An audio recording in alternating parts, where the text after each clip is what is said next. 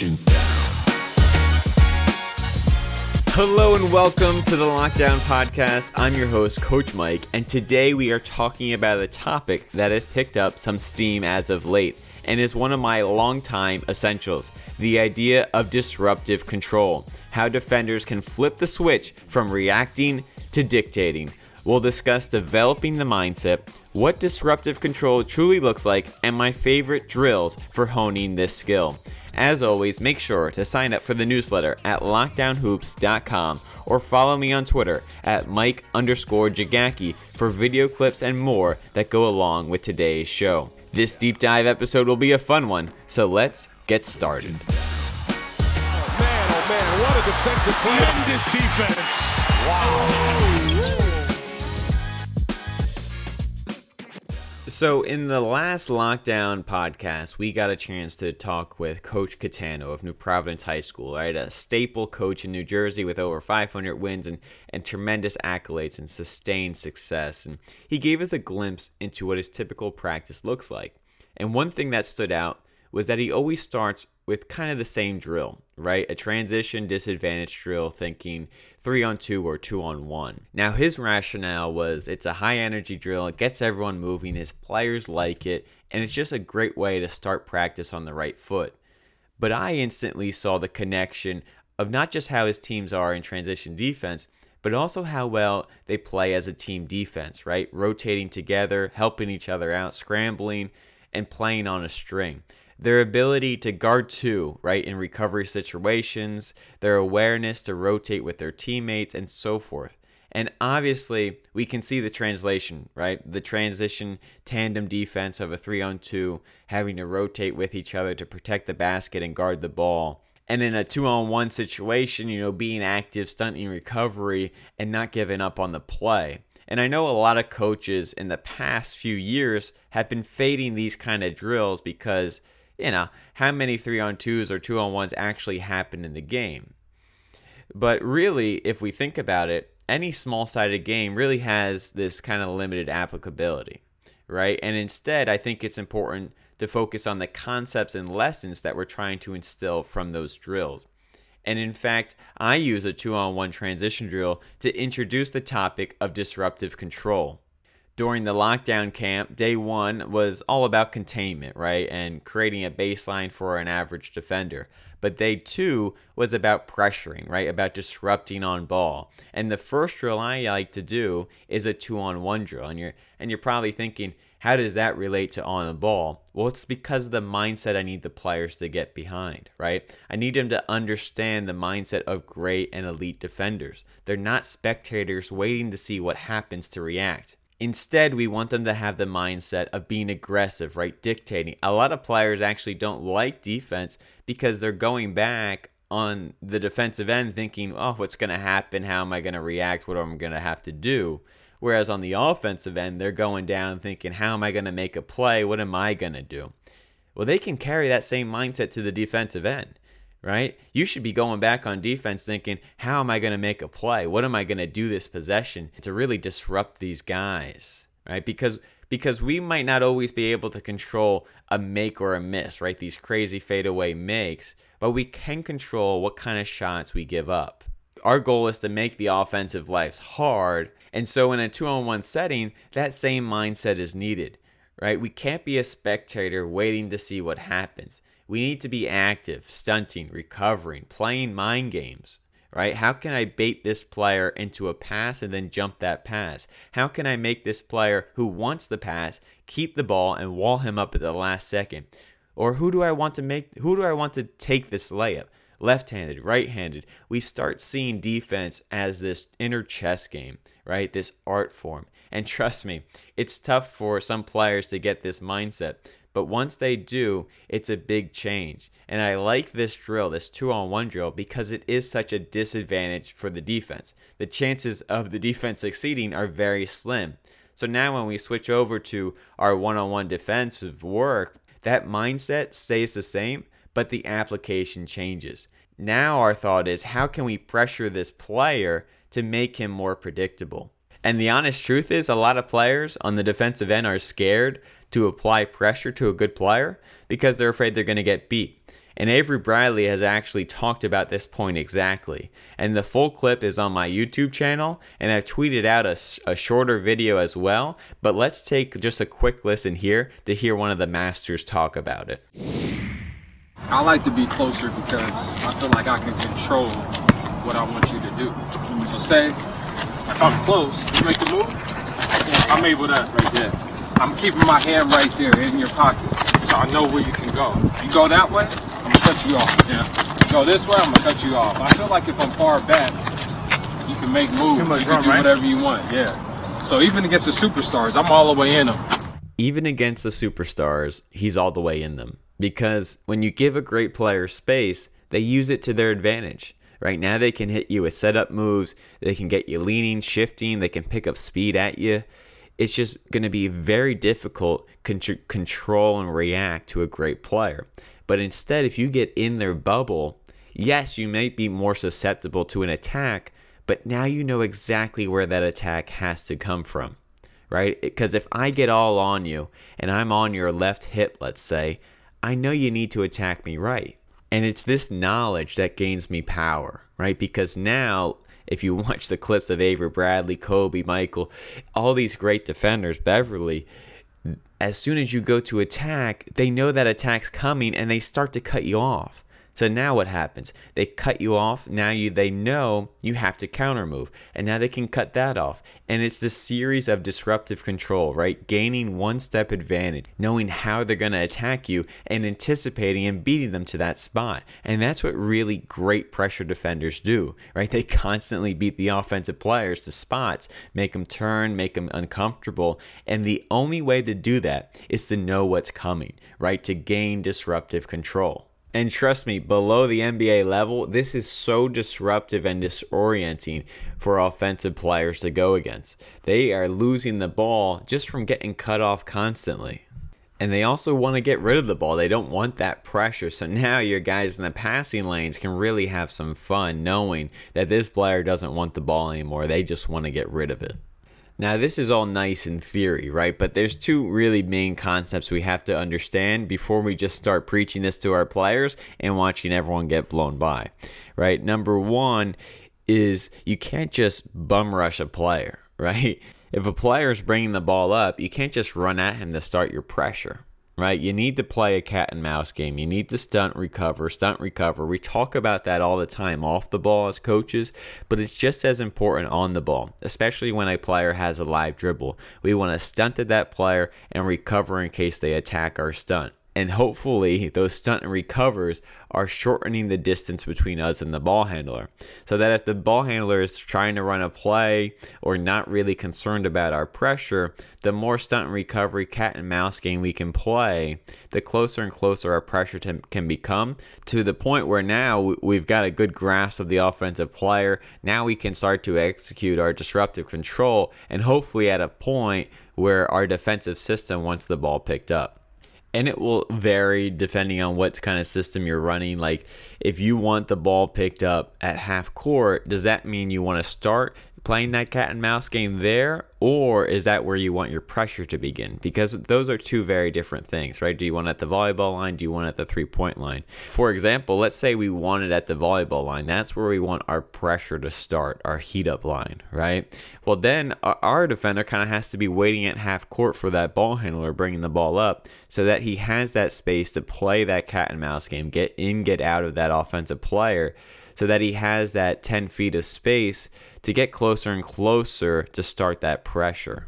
Now, only one player will realistically pick up the ball, right, and start our defense. I like to call him the point guard of our defense.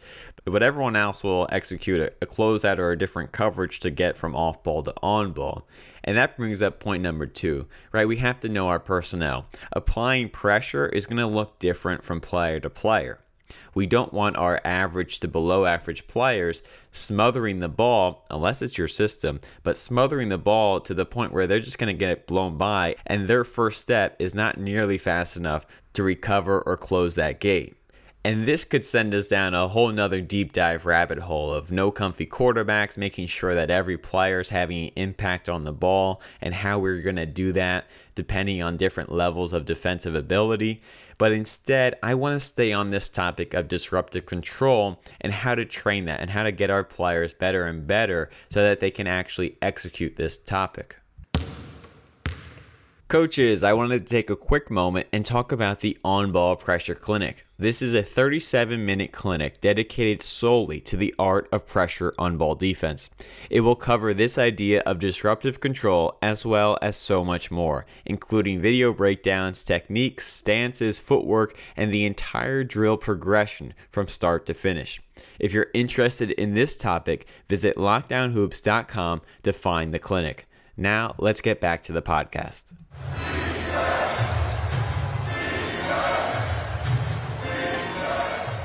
I want to go ahead and jump into my favorite drills for really honing this concept and teaching it to our players. And I'm going to single out two of my favorite drills in one of my typical progressions. And the first drill is called Pressure Box. And it's absolutely one of my favorites for introducing this idea and also not overwhelming our players and trying to mitigate initial failure. Because defense is very reliant on confidence, just like any other skill, right? And we don't want to just tell our guys to go have at it and pressure the hell out of the ball and then just get beat for layups constantly or full court. Instead, I want to take the same approach we use in shooting instruction, right? We're not going to have a guy line up at the three-point line to start his shooting technique. We're going to start him in close, work on his form shooting, and slowly progress him out, right? Mitigate those initial failures, build on confidence. And so I view the pressure box as a safe space to experiment with pressure. And honestly, I developed the drill because I was working with a youth team that was struggling handling ball pressure. And so I used it as an offensive drill initially to make our guys handle the ball with intense pressure and keep their eyes out, call up numbers and all that sort of stuff. But I realized the power of it as our players were getting better and better at pressuring the ball. And so we set up a box, or you can just use the paint to make it easier, and you have an offensive player and a defensive player in that box. And for 30 seconds, the offensive player is trying to create separation within that space, an arm's length or greater separation. And if they do that, they get 1 point and they call it out as they're going for 30 seconds. The defender's goal is obviously the inverse, right? Not to give up any points, to keep that pressure rolling. And it's a great starting point because even if the defender makes a mistake, right? If they completely get burned on their pressure, it's not they're not watching now the offensive player blow by them and now we have to reset the whole drill. They made a layup. No, the drill is focused solely on pressure, right? Creating pressure and handling pressure. It's not about scoring. It's not about makes. It's about pressure. That's what success is deemed on in this drill. And I find that when you have a drill that's so focused, right, so laser focused on one topic, that players can get naturally better at it through just repping out the drill. And of course, as a coach, you're going to have your interventions, your coaching cues. You know, I've even got behind defenders and pushed them up into the offensive player to really understand what pressure and disruptive pressure looks like. And you'll be surprised at how naturally the players start picking up on this concept and how quickly they start to realize how they can apply pressure and anticipate, beat the player to the spot, and really maximize this drill's constraints. Great teaching points that typically come up are obviously controlling for fouls, right? Making sure we're not being too handsy and relying on our hands to guide and apply pressure, but instead using our chest, catching the attacks with our chest, showing our hands. And the other point is the offensive player will lose the ball occasionally, right? They'll fumble it off their foot because they are getting stood up in such a tight space and they're having a hard time handling the pressure. When that ball starts to get fumbled, right, when it's between their legs or it goes off their foot a little bit, a typical defender in this drill will just relax. And that's not what we want, right? We want to smell blood in the water and pounce. That offensive player no longer has complete control of the ball. That's our time to really amp up and make sure he doesn't get it back. And so we'll go for 30 seconds. The defense is pressuring the offense. The whistle blows. They know their score. And now they just switch offense, defense, to the other person goes for 30 seconds. And it's a competition, and it's also a safe space to experiment with pressure and start to understand this idea of disruptive control and getting ahead of the offensive player. And now we can start to make it more challenging, add more consequences to poor defense, and more rewards to better defense. And that's a great transition for drill number 2, a drill I like to call one-on-one lane line. And I know it's not the most creative drill name. It's a great build on from pressure box, because now we're going to start offense and defense on the baseline. And the offensive player's goal is to get to the top of the key within the lane lines, right? He has to stay in the lane lines. The defender's goal is obviously to make that journey as tough as possible. And he's going to count out in his head or out loud how many turns he creates, right, in that journey to the top of the key. Once the players get to the top of the key, the offensive player is going to put the ball on the ground. The defender now is going to grab the ball going from defense to offense, and he's going to be rewarded for how well he did on defense, right? And so if he got 3 turns, now he gets 3 dribbles to go score, and there's no barrier, right? He doesn't have to stay in the lane lines anymore, but his defense is instantly rewarded on the offensive end. Whereas if he got blown by, right, he didn't cause any turns, well, now he's got no dribble. Now it's going to be a hell of a time scoring. But if he gets 5 turns, 6 turns, well, now his job's a lot easier on the offensive end, which is also a great mindset to bring to the game as well. And of course, the other guy is not out of the hook either, right? He's on the offensive end trying to get to the top of the key. Once he gets there, he's going from offense to defense, and now he can't give up an easy basket. Now he's working on his one-on-one defense, staying in front, pressuring, walling up at the rim, making life tough. So we're not only getting this kind of turn pressure element to start the drill, but we're also incorporating one-on-one play, which is a great defensive and offensive development tool as well. And we'll typically go for a time limit or a number of makes you need to win. But again, I like this drill for the same kind of reasons I like pressure box. It's a somewhat limited area where the defender has a chance to succeed, especially early on when we're still incorporating and building this principle. They have this tight, narrow lane that they have to defend, and the same concept of disruptive control is going to help them get there, right? Being able to cut a player off, beat them to a spot, turn them, beat them to a spot again, that's the disruptive control we're looking for. And so those are my 2 favorite drills in developing this disruptive control mindset. And we obviously progress from there, widening the scope of the drill, making it more severe, making it more game-like. And we also didn't touch on the precursors to these drills, right? Making sure our players have the athleticism, have the foot speed to execute this kind of pressure and movements. Of course, if you want to find out more about training those footworks and developing defensive athleticism, you can check out the defensive footwork training program on our website at lockdownhoops.com. But if you have a player who has the skill set or a team that has the athleticism, introducing them to this idea of disruptive control can really take them to the next level and make them go from passive and reactive defenders to controlling, dictating, and disruptive defenders that no one will want to go against.